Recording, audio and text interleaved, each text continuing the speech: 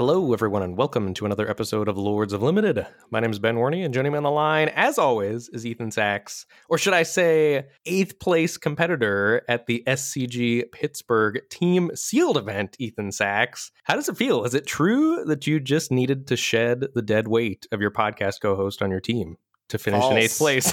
False. Did not need that at all. I missed you dearly this weekend, but I had a good replacement, had a good team, and yeah, took 8th place, just locked out of top 6 on tiebreakers for the top 6, which is what ended up being like, okay, then 3rd place through 6th place, play one more round, and then top 4 do a draft, and then top 2 do a team draft, etc. But really, really happy with our performance this weekend at SCG Con Pittsburgh. If for folks who didn't know, there was a 20K seal or team sealed event in my hometown, so I had to do it and had Stunlock, FTW, and Strix Familiar come on in to join me for the team sealed event, and we got 8th place, which is super exciting. Yeah, that has got to be an awesome feeling. I was living vicariously through you on Discord all weekend while I was stuck at State Concert Band Finals and the Kentucky Derby Pegasus Parade on Saturday and Sunday. Yeah, I was making sure to update you. We had a real maximum sweat. We were like 2-1 into 3-1 into 3-2 and then have to win out because there's 8 rounds on day 1, but you have to get X and 2 or better to make day 2.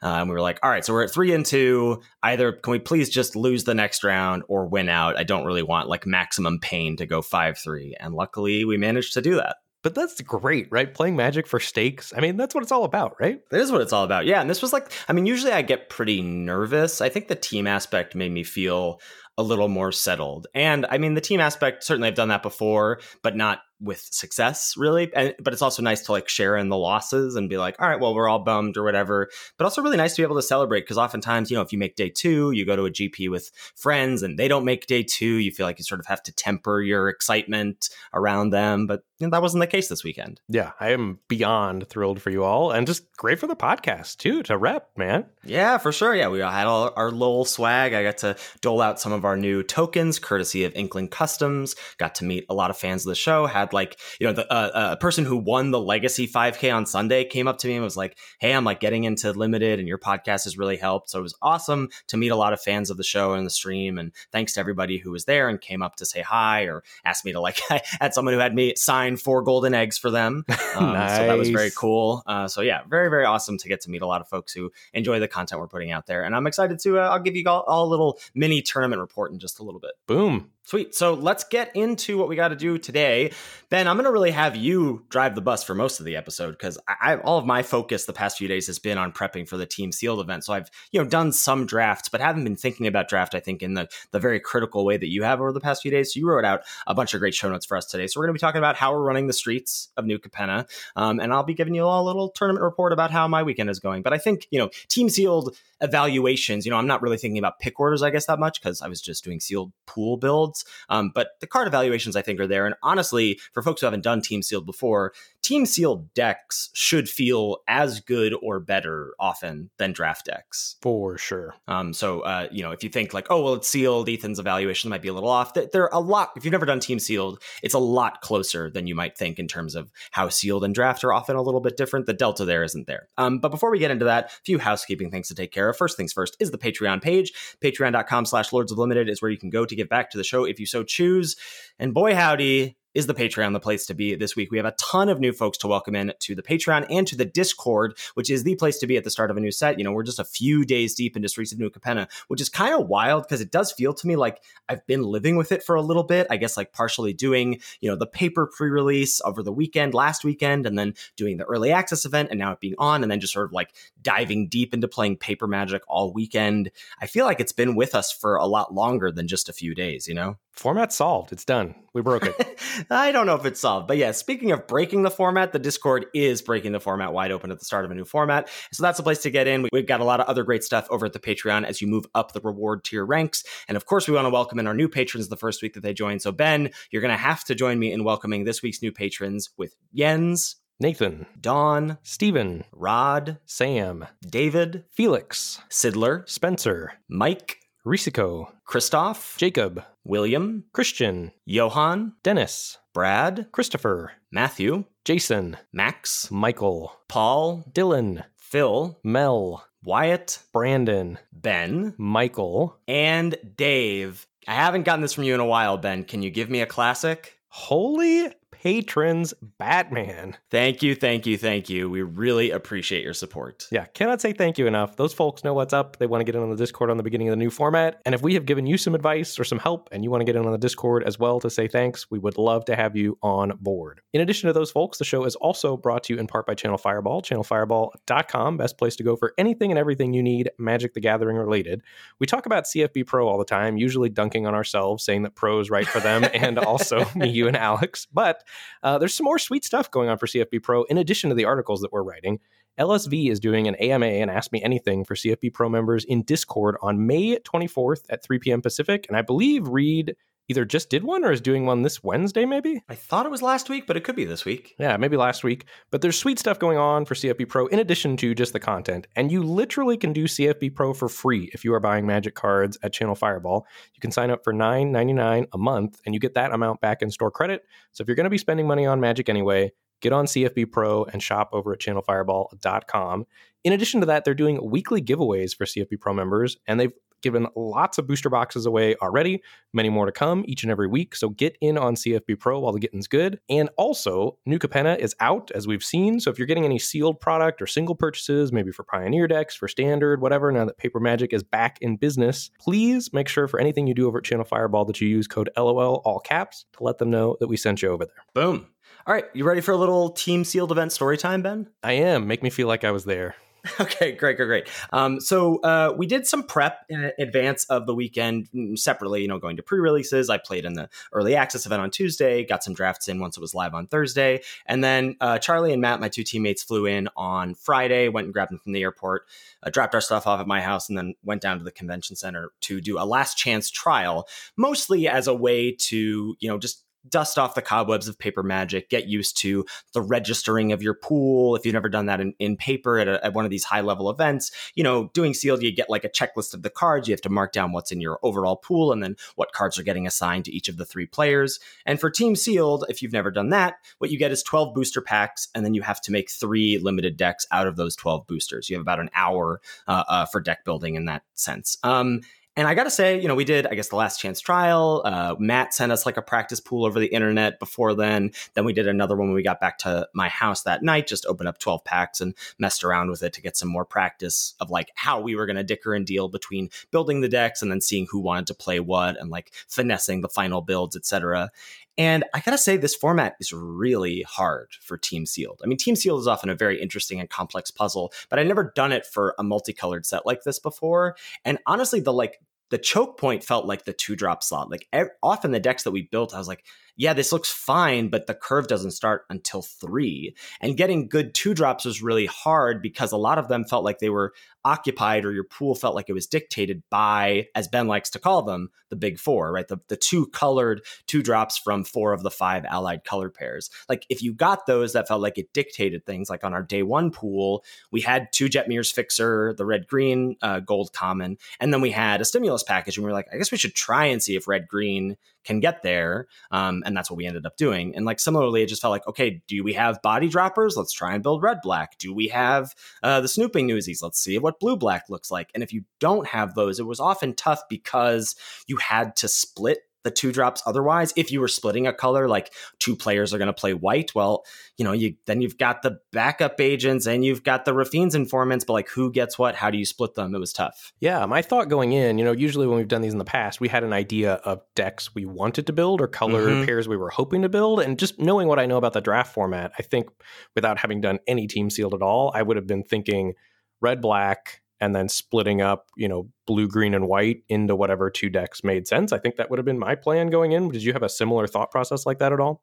Yeah, my thought process was every deck, because I think red-black is the most consistent deck at common. And so I felt like that's probably going to be the deck that you get a lot of. So if like you open body droppers, you should try and build a red-black deck if you can, and maybe even without body droppers.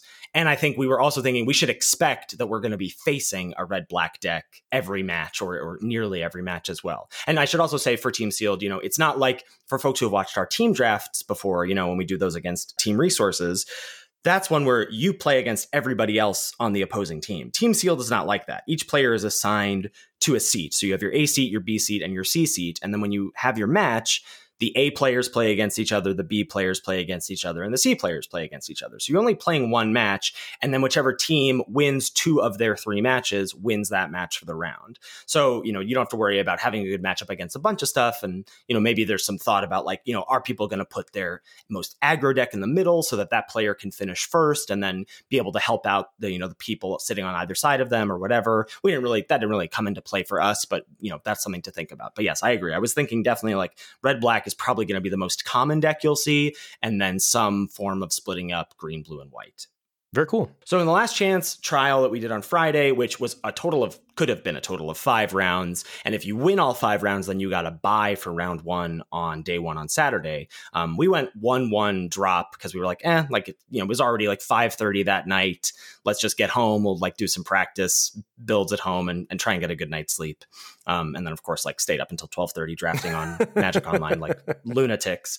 But I will say we learned just a little bit of intel, and this was part of my big takeaway from the weekend that I tweeted about, that I sort of posed to you in your Twitch stream this weekend, was I was really impressed by Hold for Ransom. My opponent played 2 of them against me in a sort of blue-white tempo deck, and I just never wanted to pay 7 for it. It just never did anything. And I think a lot of us thought going into this format that, enchantment-based removal was going to be even worse because black-red is sacrifice and Body Dropper can sacrifice stuff, and there's casualty seeded into 3 of the 5 colors. And oh my gosh, could you imagine just giving your opponent free real estate like that?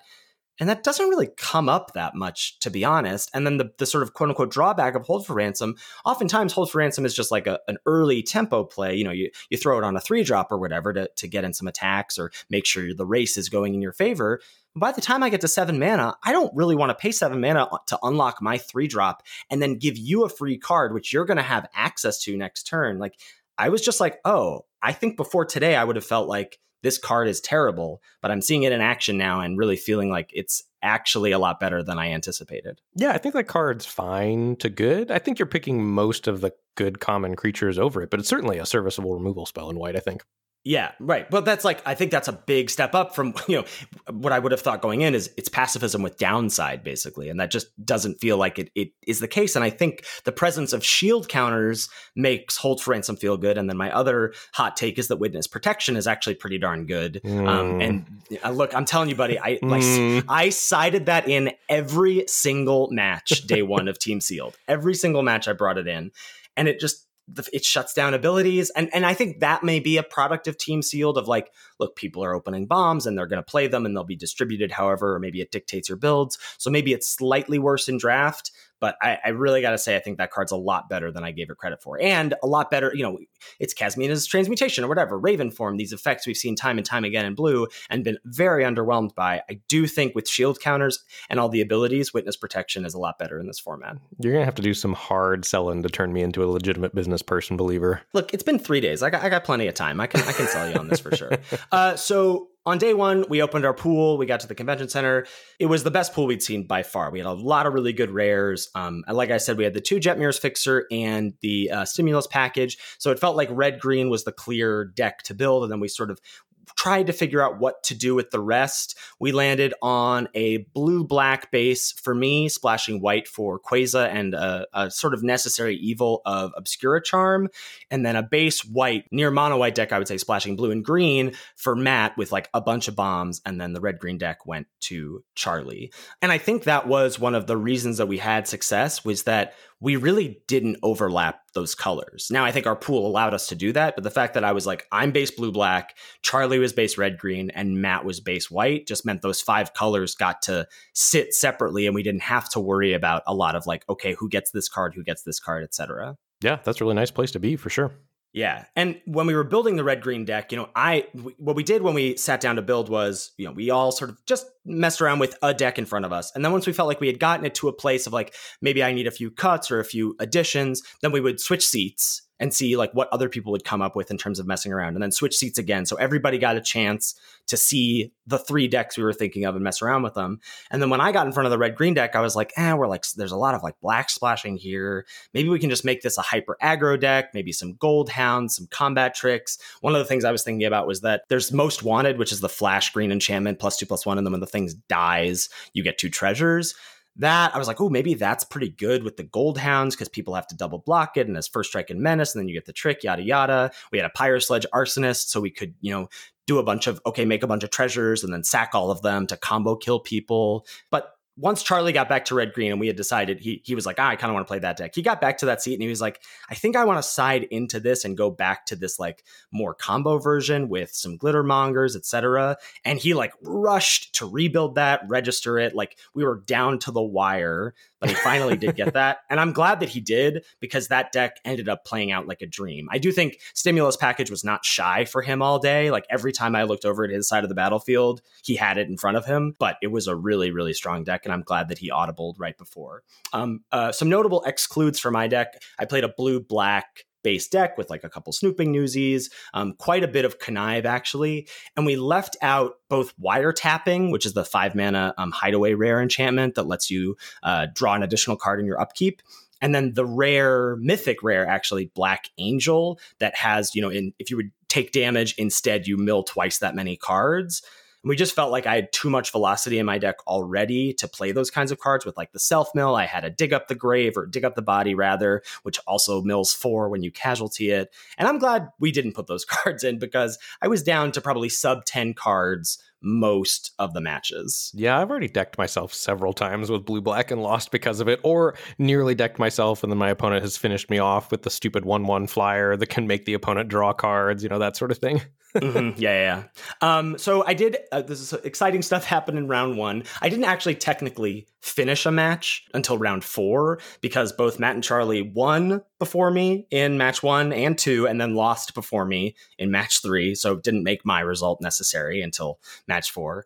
In match 1, dusting off those paper cobwebs is tough, Ben. I was lining up a really good attack. My round 1 opponent was with mono flyers in blue-white. At the end of the match, they told me I think they had 2 creatures total in their deck without flying. So just like a really streamlined, good blue-white flyers deck. But I was like, okay, I think I have the win, or like close to the win, in terms of I'll make them like trade chump on this attack. So I cast Psychic Pickpocket, which is the 5-mana 3/2 Connive, and then bounce a thing. So I did my Connive, pointed to my Quasar Trigger, moved to attacks, and realized that I had forgot to bounce a thing. I also did that exactly at my pre-release, so feels bad. And so I'm like so bummed, because I'm like, oh, I'm going to lose this game because of this misplay. And then like a few turns later, I'm like, just trying to find the win with, I just drew Obscura Charm, and can I do the thing? And Charlie just looks over and he goes, if you do this, you have lethal.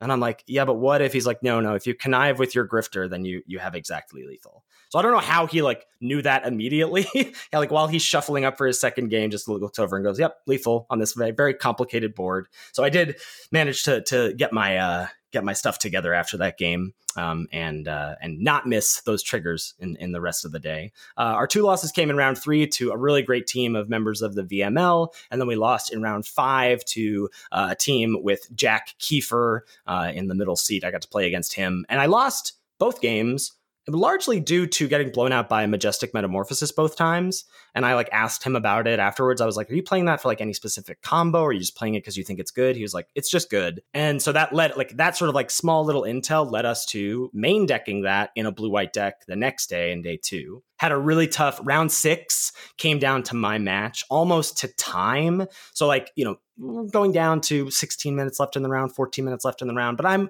up a game. We're in game 2. I feel like I'm going to get the win. And then out of nowhere, my opponent assembles Jetmir and Rabble Rousing, which is the rare enchantment that has like, whenever you attack with a creature, you make a 1/1 citizen. So they attack with like 4 things, and all of a sudden they have 9 creatures for Jetmir. Oh no! So everything is +3/+0, vigilance, trample, and double strike. And I'm like I was like playing like pretty even keeled because I was so sure I was going to win game 2. And then I was like, I don't even know if I have like time to figure out blocks. I was like, I think I should just concede and go to game 3. And Matt was like, yeah, I agree. So go to game 3 with like 10 minutes left on the clock. But luckily, just like stick an early threat, deal gone bad this thing, sleep with the fishes, you're 5/4. They played Jetmir. Guess what came into play, baby? Witness protection on your Jetmir. Get wrecked. Get out of here. So I was able to win game 3 on the play, and we got that W.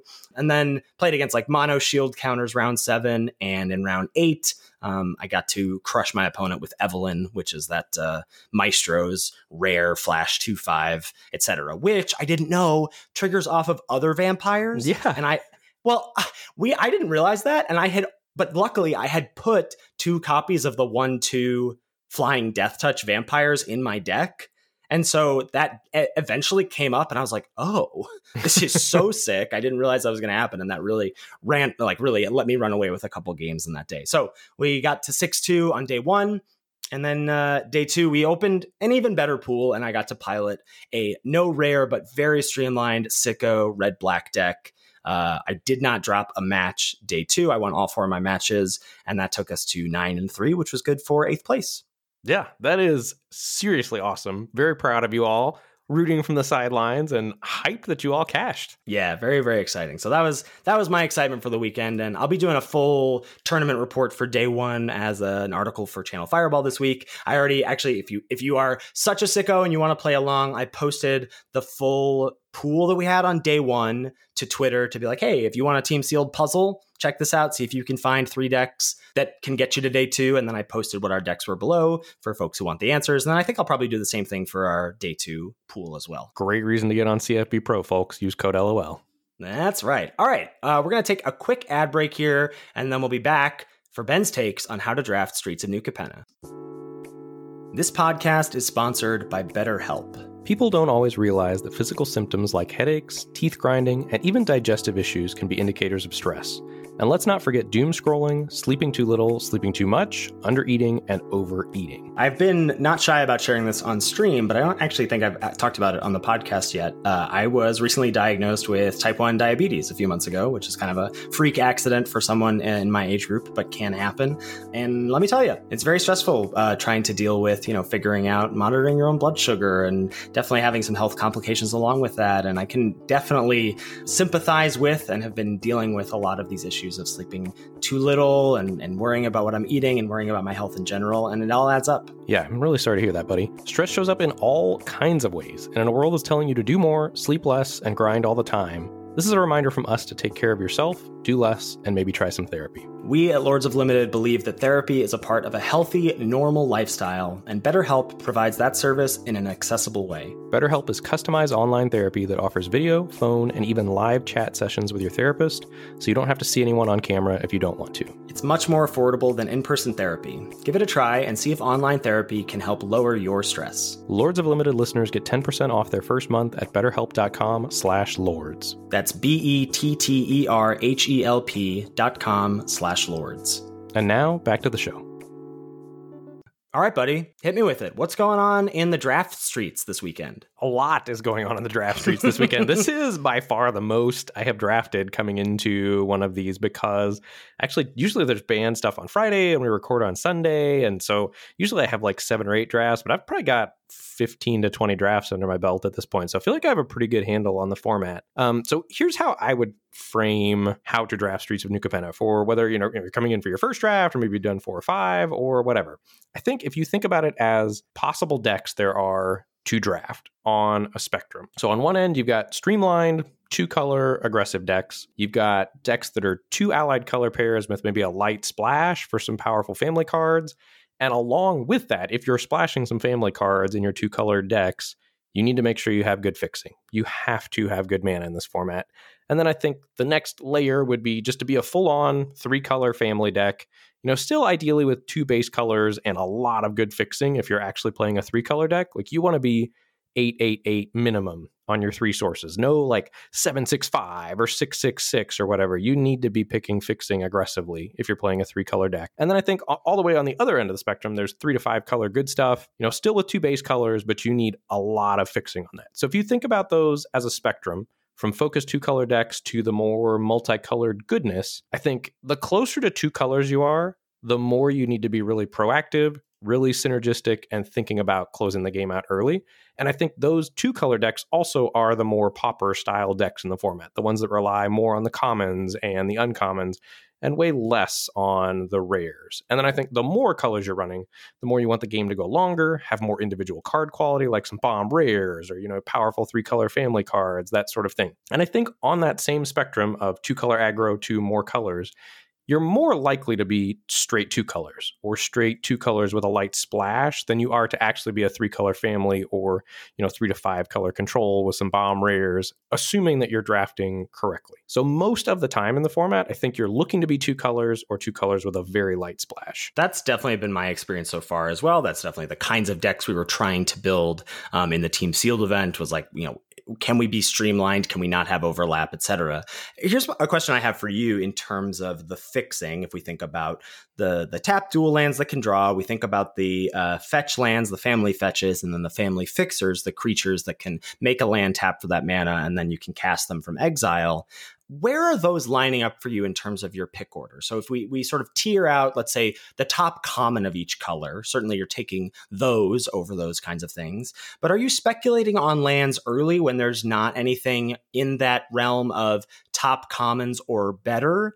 Or are you trying to find your way into a color pair first and then take lands that line up with those colors? I think the cutoff for me is like the top 2 commons for most colors, and then the good gold commons, like those big 4 commons. Those tend to be the cutoff for me, where I'm picking lands just slightly below those early on. And then once you know what you're doing, depending on what you're doing, the lands become way more important or way less important. I mean, if you're straight 2 colors, you don't need the lands very much. But if you're heading towards 3 to 5 colors, sometimes you have to pick the lands super aggressively, mid to late in the draft. Yeah, okay, that makes sense. So I think early on, they are slightly less valuable. And then as you're going into multicolored control, they get much more valuable. But I would say just, to throw numbers out there, you're going to be 2 colors or 2 colors and a light splash almost 75% of the time in my experience. And I think that's where you should be hoping to end up. And I think because you want to end up straight 2 colors, you really get rewarded for reading the draft and finding an open color pair for your seat. So I feel pretty strongly that this is a drafting the hard way format, and that you're really rewarded for leaving yourself flexible early in the draft until you identify what you want to do and lock in on, a strategy that maximizes what you expect is going to be open, whether that's, a 2-color pair or a family or 3 to 5 color control. But the cool part about this draft format is leaving yourself options and then trying to, find that place to lock in. And then once you lock in, you really have to pull the trigger and commit. Yeah, okay. That I can get on board with that. And I think the number one thing that I've seen, when people have submitted deck techs on stream or whatever, is non-functional mana bases or from opponents. You have to have a functional mana base. And I'm sure we're going to do a whole episode on mana bases and how that affects how you draft this format, because I think that's one of the most interesting things. But if you aren't actively considering your mana base with every pick you make, I think you're doing it wrong. Like similarly to Eldraine, how much you had to consider what your mana base was in Throne of Eldraine, you should be caring about your mana base that much here. Yeah, that's been my feeling as well. It doesn't feel quite like a guild set. It feels more flexible than that, because a guild set has a lot more multicolored commons. And so you sort of get locked in a lot earlier, I think, in terms of like, well, I'm going to start, I just take this black-green card, and then this black-green card, and then this black card, and then I'm just like down that path. Whereas this feels like, okay, if I can get deep into one color, then I can straddle 2 of the family, like the allied color pairs, and then that'll let me branch out into figuring out what my 3rd color splash might be. It feels like the drafting is a little bit more open, but I do think, you are just thinking about mana the whole draft. Well, and that's one of those style of drafts. So certainly, like, much similar to the guild sets, there are going to be drafts where you go broker's card, broker's card, broker's card. Okay, like I've got 3 great broker's cards. I'm going to draft brokers, and I just need to make sure I pick the brokers fixing cards very highly, So that boils down to, those types of drafts. And I think there are those 4 types: 2 colors light splash, 3 colors, and then 3+ colors. identifying which one of those you're in correctly early on in the draft is really going to pay you off handsomely, I think. Yeah, I think so. That's going to be a skill that you really need to develop in the format. So I think in light of all this that we're talking about, wanting to have a good mana base, wanting to find an open lane, I've really been valuing the single color, single pip cards early in the draft, followed by the really good 2-color allied cards. And again, similar to Throne of Eldraine, that was where we came up with hashtag delay the decision and golden egg and all that goodness. I think this is a very similar format to that. And I think the biggest skill you're going to have is properly staying flexible until it's time for you to lock in and correctly identify what you're supposed to lock in on, whether that's a 2-color or a family or a whole, pile of rares, And that's not to say that, you're not going to see some busto 3-color card like a Broker's Ascendancy or whatever, Disciplined Duelist, and not take that early and try and draft a deck where you can cast that. But I think you have those cards in your head, and then even in drafting those cards, you're already considering your mana. If I start a draft with Broker's Ascendancy, then I'm already thinking, okay, which of these 2 colors is my base, green, white, or white, blue? So I'm going to give a lot of preference to white cards. If I see something that signals me to be red, black, or blue, black, then I'm going to move into that and realize that, okay, that probably means that the Broker's Ascendancy doesn't make my deck. Like you have to be thinking about your mana from the get-go. Yes, completely agree. So with that draft strategy, what are the best decks and the best colors? Early on, the straight 2-color decks have impressed me the most because I think they have, 1, the best mana, and 2, the best curves, but they're also the most obvious decks to put together, I think. So it might just take time to figure out how to optimize the 3+ color decks.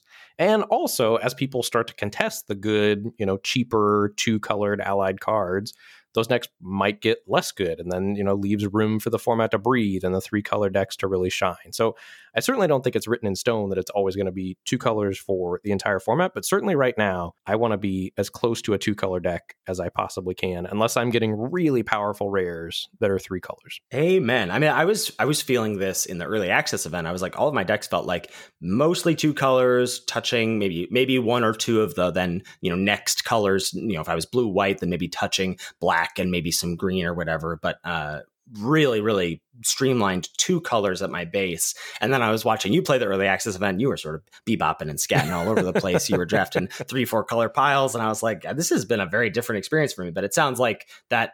I mean, not to say that like, I know you were drafting incorrectly or whatever, you were having success, but it sounds like you have also felt like the narrower your deck or the more focused your deck, the better. Yes, that is certainly where I'm at right now. And of those 2-color decks, it does feel pretty balanced to me as far as ranking them. And I think ultimately whatever is open is going to be best. I feel pretty confident in that assessment for the format. But if I were ranking them, I would say the 3 that really stand out are blue, white, green, white, and red, black. And I would put them slightly in that order, but generally equal to each other. And then I think there's a little bit of a gap for blue, black. And then I think there's a big gap between blue, black, and red, green. I've got red, green last pretty considerably. That is one that I am trying to actually avoid at the moment. Yeah, well, so we almost got into this argument before before the start of the podcast, and you're like, we're blowing it. Let's do it on air. So I don't feel that way. I have played red green myself, watching Charlie pilot the red green deck that we had in the Team Sealed event on day 1. I think red green is good. I think it's a little tough to know. And I sort of fell into this trap as well. In the deck that we built for the trial, tried to do a much more grindy, like red green, using the treasures to splash, some black cards and some white cards or whatever.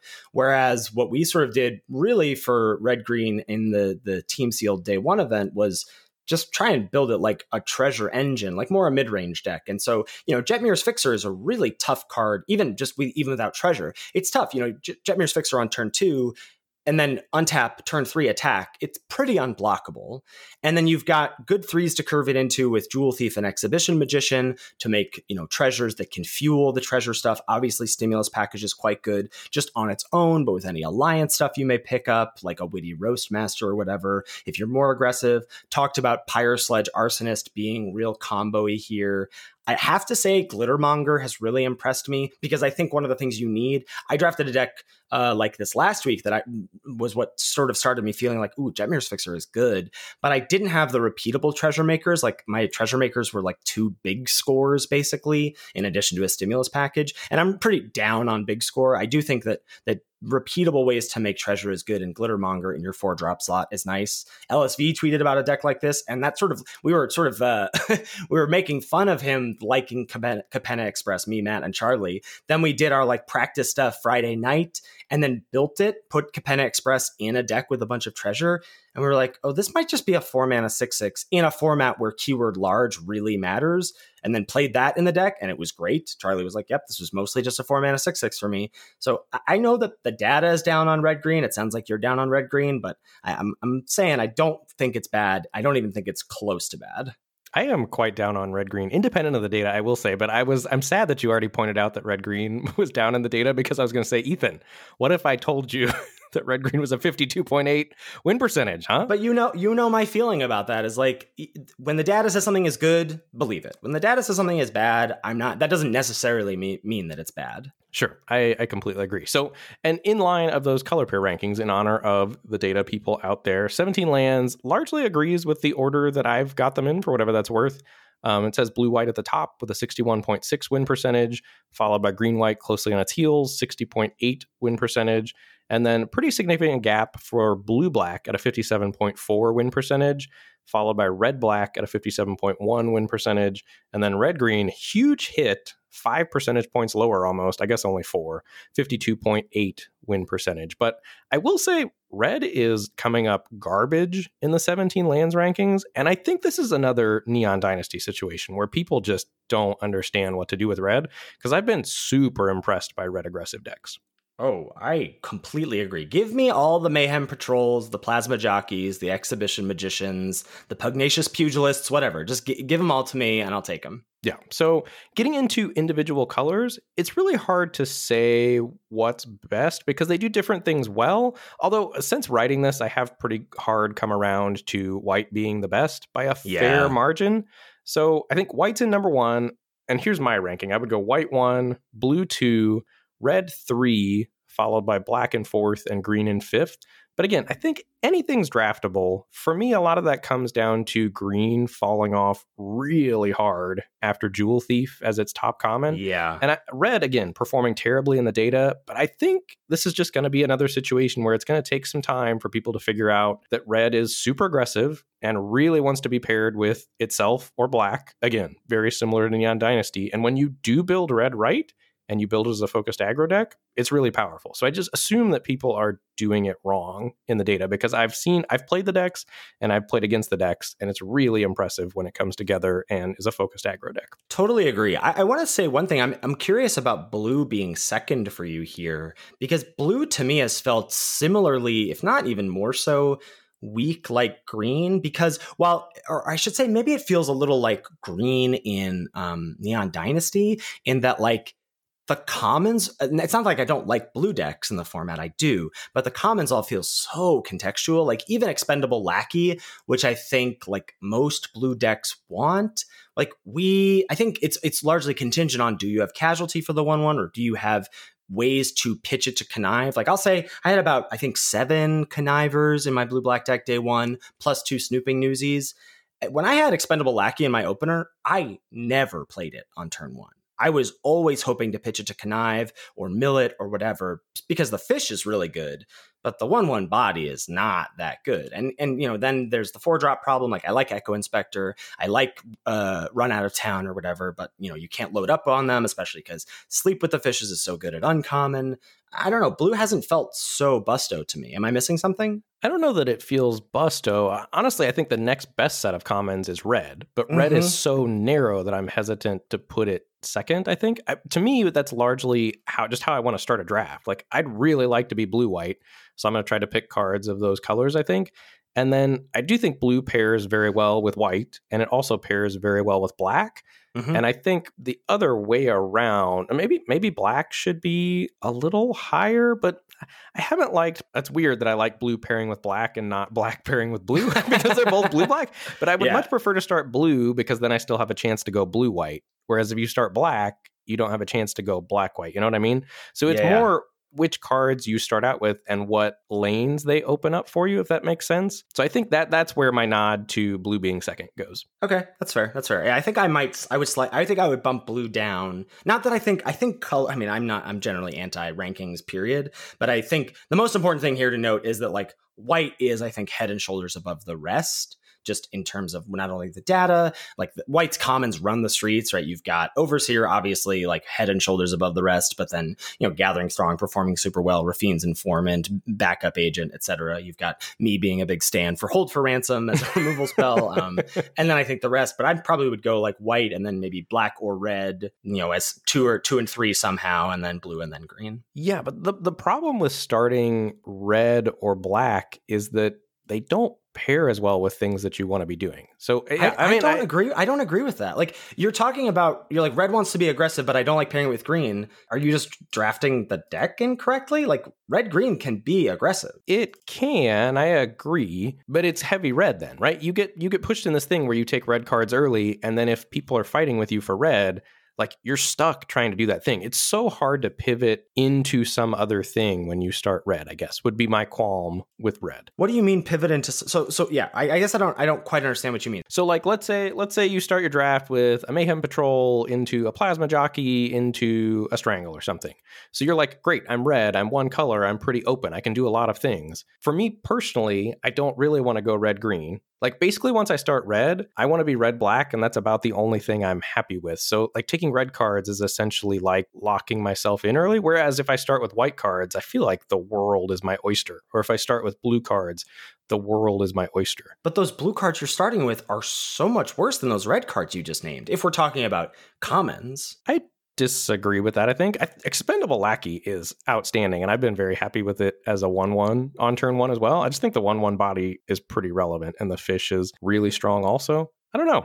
And maybe time will tell, and we'll come closer to a consensus, but I've been pretty unhappy starting red unless I'm definitely going to be red aggro. I just think it's like Neo in that you have to commit. I disagree, and I'm happy to take the red cards if you want to send them my way in our showdown videos.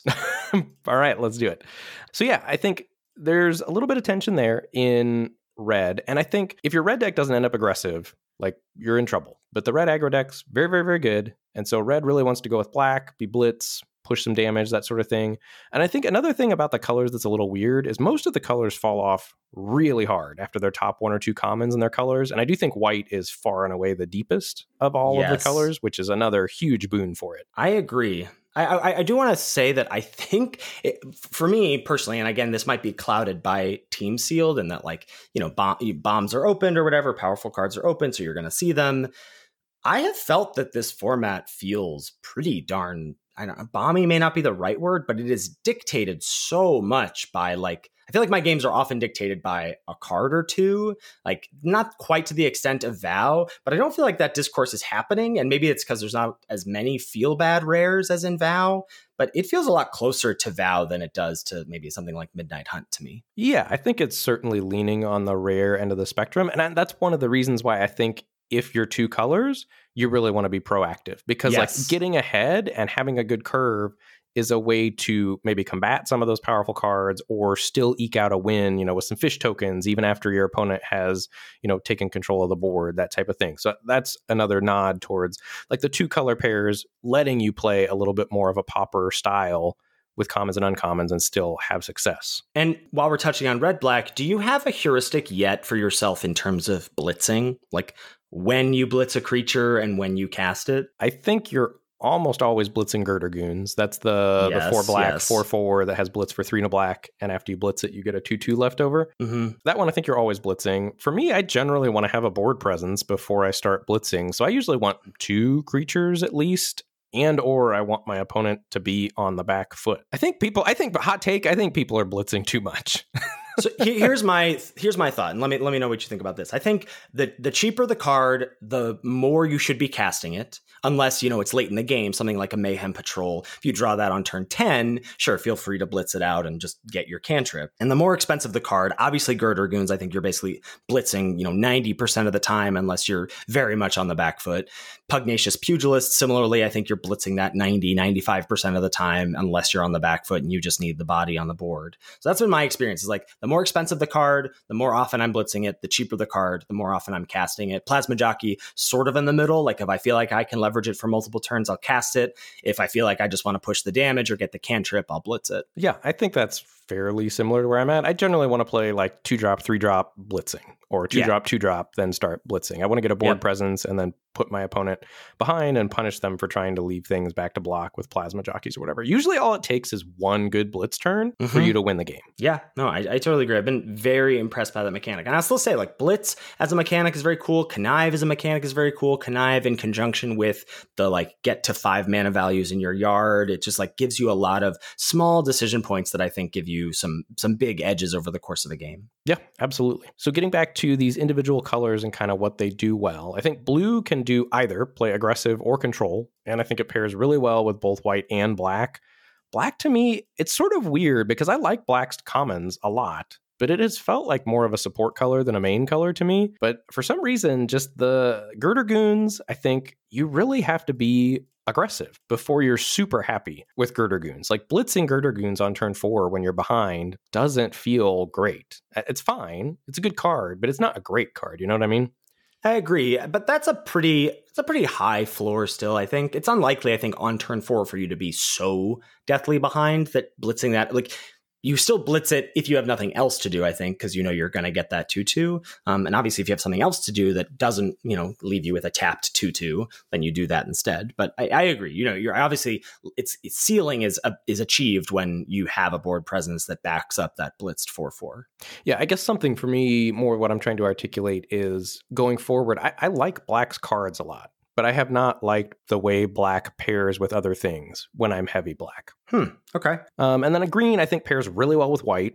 But, and this is where we disagree, I don't think it pairs very well with red. And I think it also falls off very hard after Jewel Thief at common. Yes, no, I totally agree with that. And I think I agree with you in that red-green operates best as base red and leverage, then you're leveraging Jewel Thief and you're leveraging multicolored cards like Jetmir's Fixer, etc. But I agree, if I start out base green, I'm certainly more interested in going green-white and maybe trying to splash or whatever. But yeah, I just think I think I'm happier with red-green, it sounds like. Yeah. Okay, so looking at these allied color pairs then, more than just as colors, because I think it's important, there's so many layers in the draft format, I think it's important to start looking at what individual colors want to do, because there are a lot of times you're going to start with individual colored cards, and then you've got a decision about, like, which 2-color pair do you want to go into? Like, if you start blue, do you want to go into blue-white, or do you want to go into blue-black? And what do each of those things offer to you?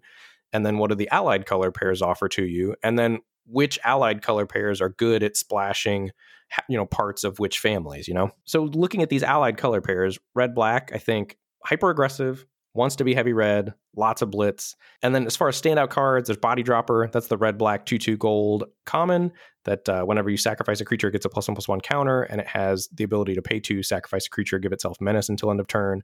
Mayhem Patrol, that's the red 1/2/2 drop. And again, Mayhem Patrol is outstanding on offense. It is miserable on defense. So I have a feeling people are just like sticking Mayhem Patrols in decks that aren't hyper aggro, which is partially why red's performing so poorly in the data. That's my hypothesis anyway. And then cards like Plasma Jockey, Girder Goons, like that's red black. You just want to play blitz creatures, get ahead on board, start blitzing things, and crush your opponent's soul. It's one of the best beatdown decks in the format. Totally agree. But still a beatdown deck with a ton of decisions. I mean, like the deck I had day 2 was so good. I love the red-black sack decks in this format. Next, we're on to blue-white. This is my favorite deck in the format. It's kind of a tempo aggro style of deck. It really fits my play style nicely. Basically, you're trying to set up a spot where you can win still, even when the opponent gets ahead and maybe gets bigger creatures than you, via whether that's flyers or unblockable fish tokens, but you're trying to put yourself in a spot where you're definitely going to be able to close the game out no matter what the opponent does. And there's a lot of different flavors of blue-white, I think, depending on what uncommons you get.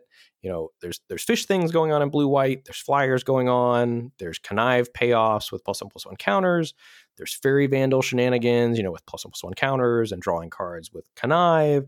There's Illuminator Virtuoso combo decks, and that card has been outstanding. It's so cool that there's like a Boggles deck in Limited with the shield counters. Boggles is for the non-boomers out there, Boggles is a modern deck with having hexproof creatures and then just suiting them up with auras. And so you sort of get that here with shield counters, and you can just win out of nowhere with Virtuoso. Yeah. Very cool card, and I think the best white uncommon for sure. And then standout cards for blue-white. Expendable Lackey is atrociously low in the data, and I don't know what people are doing with that card to not win with it. I think it is outstanding. That, obviously, Inspiring Overseer, any of the blue and white 2-drops at common, really good. Celestial Regulator, that's the one blue-white 2/3 flyer that can tap something, and it freezes it down for a turn if you have a creature with a +1/+1 counter. Here's my take on Lackey, and it sounds like Ben may disagree with me. My guess is that people are casting it on turn 1 too much. If my opponent plays a 2-mana 3/1 or a 2-mana 2/1 first, great. Then I'll dump it on the battlefield. Fine. But I want to know that it's going to be relevant on the battlefield before I cast it and feel like I can slot it in along the curve if I need to. But I think what you want to be doing is using it as fuel for Connive to get your counter and then get a free fish. Certainly, that's the ideal, but it's also just great to block a 5/5 and then get a fish while you're racing your opponent in the air. But so then you do that on whatever, turn 7. Like, what I'm saying is, I do not think Island Lackey is what you want to do on turn 1 on the play. I think that is why I think that is the situation that people are probably doing a lot. Oh, there's a 1-drop in my hand, I should cast it. What I'm saying is, I don't think that's what you should be doing. Yeah, I mean, I've done that a fair amount, but I feel pretty strongly that is not great. I've still been very happy with Expendable Lackey when I've done that. Card is just very good. White-green up next can get out to really fast starts, or can also clog up the board and grind with Gathering Throngs. Standout cards here, Civil Servant, that's the green-white 2/3 common. Civil Servant into any other citizen is just such a good start to a game of Magic. It's an absolute beating. Yeah. Obviously, the green and white top commons are great. You know, your Inspiring Overseers, your Jewel Thieves.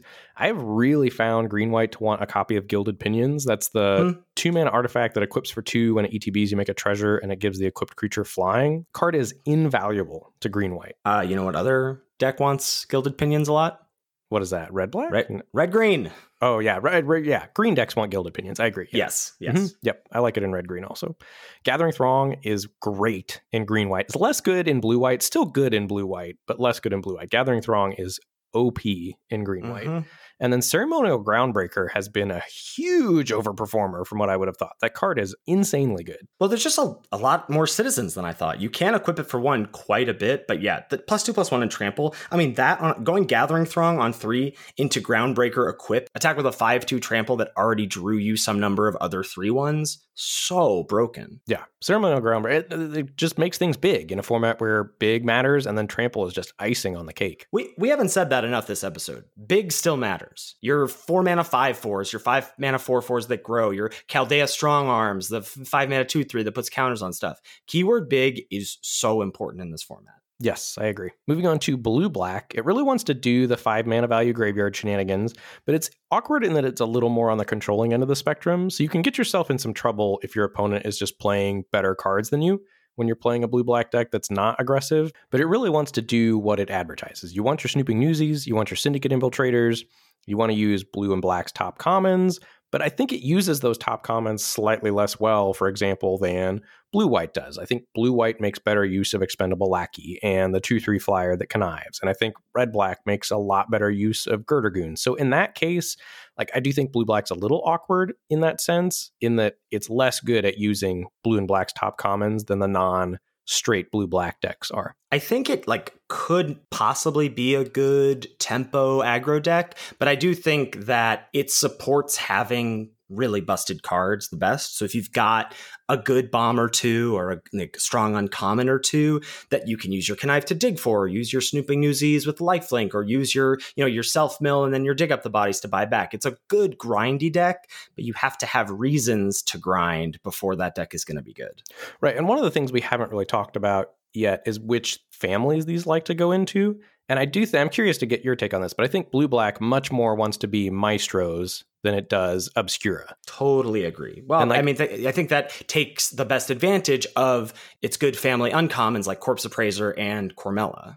Right. And something like blue-white is happy being either Obscura or Brokers, which is partly why blue-white's so great. And red-black really wants to be red-black. It doesn't want to be Maestros or Riveteers, you know?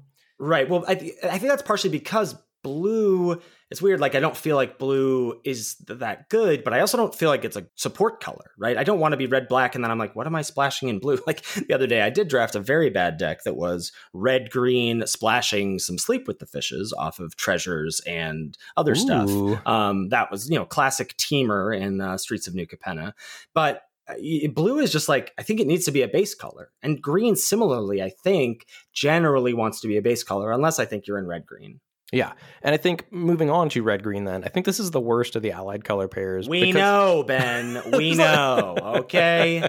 It's in the show notes. I'm just moving along. I've made very clear that I don't like this color pair. Oh, my goodness. But there's just a lot of tension between red being hyper aggressive and green not necessarily supporting that well. But I do think red green is still best as an aggressive beatdown deck without too much of the treasure shenanigans. And it sounds like you're on the opposite side of that. That might be why you don't like red green, is because you're not doing the treasure stuff. Like, yeah, I'm not saying that. Yeah, I just think, I've been very impressed by Jetmir's Fixer, especially. It just gets so large if you have treasures.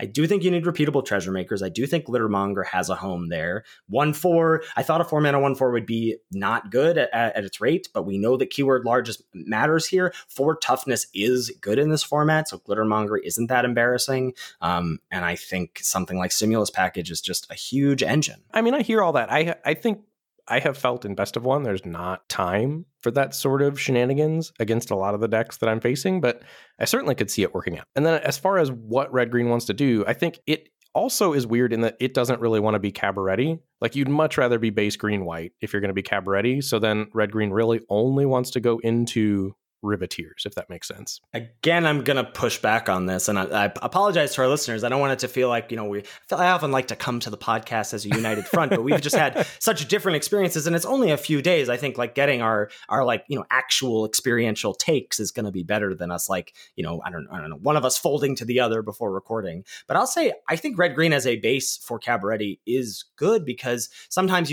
not in terms of, playing a lot of white cards, but splashing a Cabaretti Charm or a Jetmir or whatever, some sort of, strong green-white card at the top of your curve, that sort of thing. Red-green gets to do that so easily because of its treasure makers. Yes, but I hear you on that. But like every draft that I've started red-green, I have just felt absolutely miserable, feeling like, one, I can't really play Civil Servants because I think Civil Servant is way better than Jetmir's Fixer.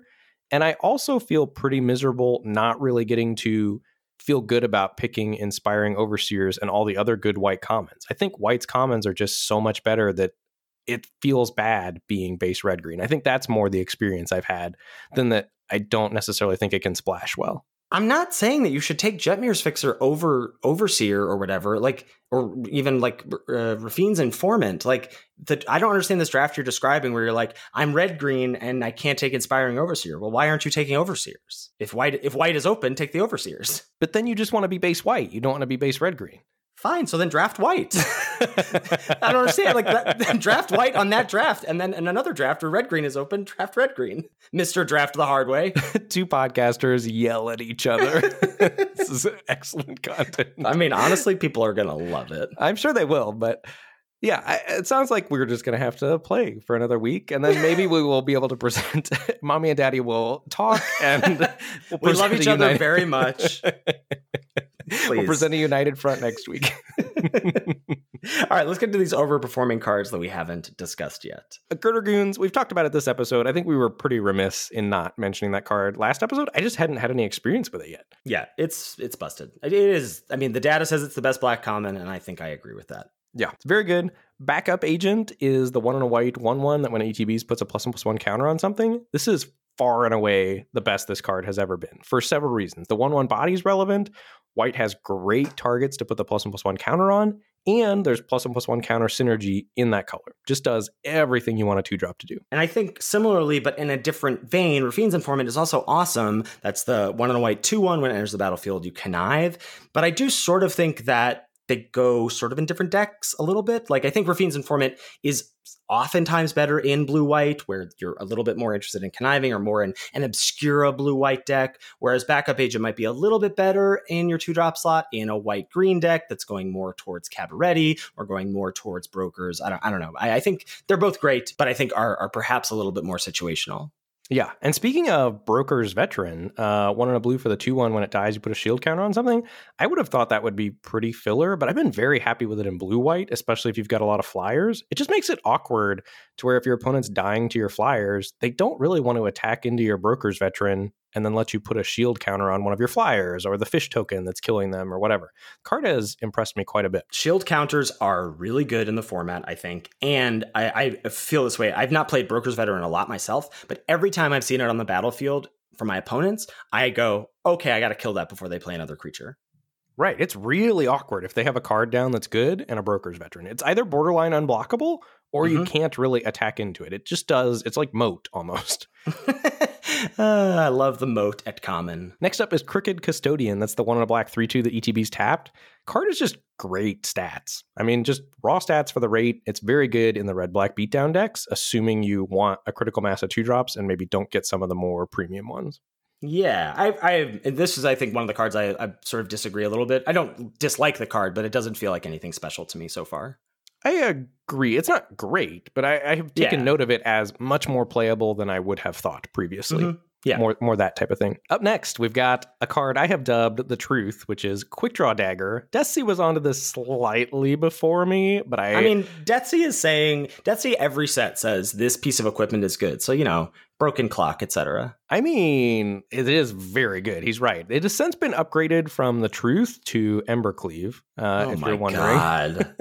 So this is the 3-mana equipment with Flash, and it gives equipped creature +1/+1, auto-equips when you cast it, and gives the equipped creature first strike the turn that it came into play, and then after that, equips for 1 mana as a short sword. This card is awesome because it allows you to win combats in a format where it's very difficult to block and have your creature stay alive because everything's toughness is so low. So if you can set up a combat where you block, play this on blocks, eat their creature, and it's also not a disaster if your opponent has a trick or a removal spell in response or whatever, because you still get the short sword, which is also a relevant card in this format. So you're much more willing to try to play a Quick Draw Dagger into open mana from your opponent when they attack. And it's also just great on offense as well. Obviously, if you're ahead, your opponent just can't do anything about it. And then you have a +1/+1 equipment that equips for 1 left over, which is super powerful. Yeah, I'm not on board with the Quick Draw Dagger yet, but I trust you. I need more data with it. Yeah, card's been good. I mean, it's not insane. It's not the second best common in the set or whatever Desi said, but it is very good, especially in decks that are focused and want this type of effect. Yeah, so that's my feeling is you keep talking about why red is awkward because it wants to be aggressive, or black is a little awkward because I don't want to be base black. Quick Draw Dagger feels like it's pretty narrow. Do you want to play this in non-aggressive decks? Not really. No. You want to be aggressive, but most of the 2-color decks are aggressive. It's great in blue-white because when it's left around, you put it on a fish, and it's a 2/2 fish then. Or in red-black, you put it on your things when you're killing the opponent already, and it makes it even harder for them to block, Yeah, I'm down with that. Next up, Spara's Adjudicators. This is the Bant Family Fixer. Yeah. This card is a house. It's far and away better than all of the others, and I don't think we talked about it enough or gave it enough love last time. And again, I just hadn't played with it. Yeah, likewise. Matt had 2 copies of this in his Oops All Rares Brokers deck that we had on day 1, and it was great. And so Spara's Adjudicators is the Brokers 4/4 and fixes your family mana for Brokers, and then when it ETBs, target creature an opponent controls can't attack or block until your next untap step. Last on this list is Sleep with the Fishes, as my teammate Charlie has been calling it all week. It's Dungeon Geists. This is 2 blue for the enchantment aura. It taps a thing when it ETBs, keeps it tapped, and you make a 1/1 fish. I think, again, we thought that this kind of effect wasn't going to be good because of casualty, because of red-black having a sacrifice theme. This is just phenomenal. Yeah, Ravenous Piranhas. Ravenous Piranhas, great. I love it. Yeah, card is outstanding. All right, moving on to a re-rank of the top commons before we go here. White in the number 1 slot, we've still got Inspiring Overseer. That's the 2 and white 2/1 flyer that when it ETBs gains your life and draws you a card. 17 lands agrees that is the top white common. Number 2, we've got Gathering Throng, 2 and white 3/1. When it ETBs, you can search up any number of copies of Gathering Throng from your library and put them into your hand. 17 lands has this in number 3 and has Rafine's Informant at number 2. I think we just have those swapped right now, but honestly, I could see it being 17 lands is often right with these things, and I could see switching. Yeah. And then past that, I've tried to put a line in where I'm starting to pick the gold commons, like those big four allied gold commons. I mean, we can add Celestial Regulator, right? It's just the big five, isn't it? Sure, it probably is just the big five. I do think the 2-drops are better than Regulator. Not Jetmir's Fixer. I do. Well, yeah, but that's because Jetmir's Fixer is in a bad color pair. It's not really a function of Jetmir's Fixer being a bad card. Oh my gosh. I cannot wait for you to just come around on being wrong about red green. So good. But yeah, so I've tried to put a line where I'm picking the gold commons or I'm picking lands. And I think for me, that is after Inspiring Overseer and Gathering Throng early in the draft. And then backup agent for me in third. That's the 1 and a white 1/1 that when ETBs puts a +1/+1 counter on something. In blue, we got Expendable Lackey still at number 1, and I've cooled on Lackey a little bit since last week.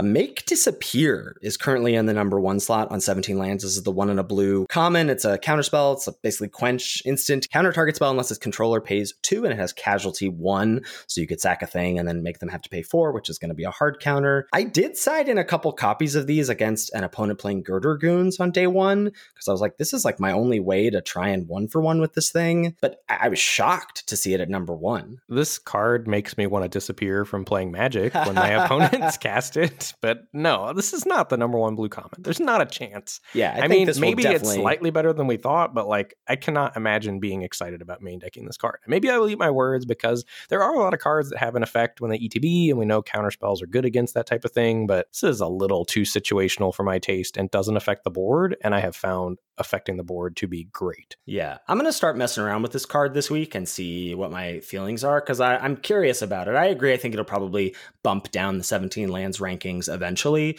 but it appearing at the top of the list right now has me intrigued. Yeah.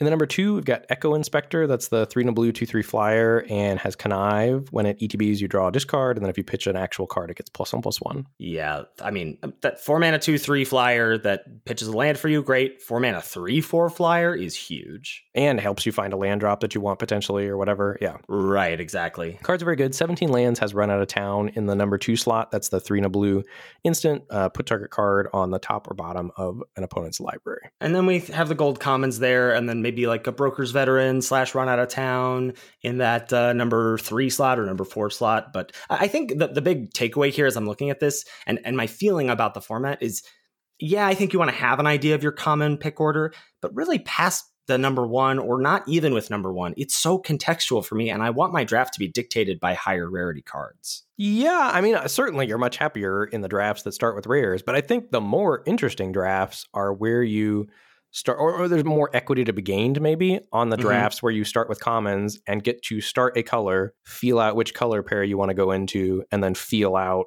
whether or not you want to splash some 3 color cards. I think those are the more skill testing drafts. I agree with that for sure. Moving on to black, we've got Girder Goons as the number 1 common, and 17 lands agrees. Although I would say with a caveat, I think you have to be aggressive for this to truly be the number 1 black common. I agree. I do still think in like your blue-black, I mean, maybe in like your most controlling blue-black decks, you would rather have some other cards in this 5 mana / 4 mana slot. But I think even in a lot of blue-black decks, you can have tempo starts, you can have aggressive starts, and Girder Goons is still going to be great there. But I agree, with that caveat of it's going to be at its best when you're assertive. But that's because we're always checking stats in best of 1 where aggressive decks are more prominent and more supported, etc. Like, I just think Girder Goons is going to be the number 1 black common. Yeah, that's fair. In number 2, we've got Corrupt Court Official. That's the 1 in a black 1/1 that when ETBs, an opponent discards a card. 17 lands has Fake Your Own Death in the number 2 slot. I have been impressed with Fake Your Own Death. I agree with that. Fake Your Own Death is the 1 in a black trick. Creature gets +2/+0. When it dies, it comes back into play tapped, and you get a treasure token, which is a nice little bonus there. I do think Fake Your Own Death is good. I would be surprised if it held the number 2 slot. I like Corrupt Court Official still. Yeah, quite a bit. And then I think past Corrupt Court Official, that's where I'm starting to take those gold commons. Although I would probably take Body Dropper over Corrupt Court Official, I think. Yeah, that's interesting. It depends. Like, as it's hard to imagine a pack 1 pick 1 where that would be the case. I don't know. It's tough to argue with the flexibility of Corrupt Court Official being able to go in either black-red or black-blue. But yeah, Body Dropper is just great. Yeah, and then past that, Murder, 17 lands, also has Murder in the number 3 slot. But I could see black's commons. I like them a lot. But again, I'm struggling to find good homes or good archetypes where I'm happy with starting out as black as my base color. Am I allowed to talk about red since I actually like it? Yeah, for sure. I love red. Wait, whoa. Let's not put that propaganda out there. Oh, I'm putting it out there, baby. All right, number 1, we got Strangle still. Number 2, we've got Mayhem Patrol, the one in a red. 1/2, when it attacks, a thing gets +1/+0 until end of turn, and it has Menace. It also has Blitz for 1 in a red. I think we put the gold commons past that, though I might bump Body Dropper up over Mayhem Patrol, probably Fixer still below, and Plasma Jockey as the third best straight red common, the 3 in a red, 3/1 with Blitz for 2 in a red. When it attacks, target creature can't block this turn. Plasma Jockey has impressed, and I like Exhibition Magician as well, but I would probably put it below those 3. Yeah, Exhibition Magician has underperformed for me a little bit. Still good, but less good than I thought it was. And 17 Lands agrees with that order, right? And I think red is great, but you have to be aggressive. It's very committing. You have to be focused with red. But like, what else would you be doing with red? Like, that's what all those cards, like Blitz is saying, hey, you want to attack. Like, red is how can you do something else with red? Right, you can't. But then once you're drafting red cards, it really narrows your options during the draft. And I think that is not ideal in this format. I think having flexibility and lots of paths to go down during the draft is powerful. And I don't think you get that when you start red. And if you hit, I think you get a very focused, great deck, but you don't always hit. Yeah, that's fair. All right, moving on to green. Number 1, we've got Jewel Thief. That's the 2 in a green, 3/3 Vigilance Trample. When it ETBs, you make a treasure. 17 Lands agrees, and so does the rest of the community, that card is busted. Then we've got the gold commons, and honestly, I'm not even sure that it matters past that, what you're thinking about. Like, 17 Lands has, again, another trick with For the Family. That's the single green. I actually don't even know what that card does. Single green, +2/+2, and then if you have it gets +4/+4 instead? No idea. I knew it was +2/+2 and +4/+4. 17 Lands has Warm Welcome third, which I'm definitely not in for. Like, that's fine as like a one of sometimes. That's the 3 mana instant. You look at the top 5 cards of your library, pick a creature, reveal it, put it into your hand, and make a 1/1 citizen. But I don't know. It's just very contextual. Maybe Glittermonger, maybe Chaldea Strongarm, Rocks Pummeler, Prize Fight. I don't know. There's a lot of mediocre cards. For the Family, you have to control 4 or more creatures to get +4/+4. There it is. Wow, wow, wee wow. Okay. So yeah, there's the top commons re-ranked. And I do think, just overall thoughts for the format for me before we go here, I think it's cool. I really like the drafts where you have to work hard to find your lane. And I do think that's where there's the most equity to be gained in, drafts where you need to feel out what's open and get to drive the bus a little more on where you end up starting out 1 color, going into 2 colors, deciding, do you want to stay this 2-colored allied pair? If not, how much do you branch into a family? Like, that's much more interesting than starting with Broker's Rare, taking Sparrow's Adjudicators, taking a Broker's Uncommon, and just like playing Brokers and taking Fixing. And certainly your deck's going to be good there, but most people are going to be able to draft that seat that way, Yeah, for sure. So 2 colors if you can, and take the top commons highly, and make sure you have a good curve and good mana. All right, any thoughts from you before we head out? Red, green for life, baby. Red, green for life, baby. I can't wait for that to become a thing. All right, great place to wrap us up. Thank you, as always, to Salty Pretzels for our intro and outro music. Make sure you give it a listen. Thanks so much to channelfireball.com for sponsoring this podcast. If you're heading over to CFB for any and all purchases or signing up for CFB Pro, which you absolutely should be doing, please use the code LOL when you check out to let them know we sent you over there. You can check us out streaming. I'm at twitch.tv/Lord Tupperware. Ben is at twitch.tv/Mr. Metronome. Mr. is spelled out. We're both under those same usernames on Twitter, and you can tweet at the podcast at Lords of Limited. If you've got any feedback about the show or any questions, shoot us an email at lordsoflimited@gmail.com. Thanks so much for listening, and we'll catch you next week for another episode of Lords of Limited. Thanks, everybody. See you later.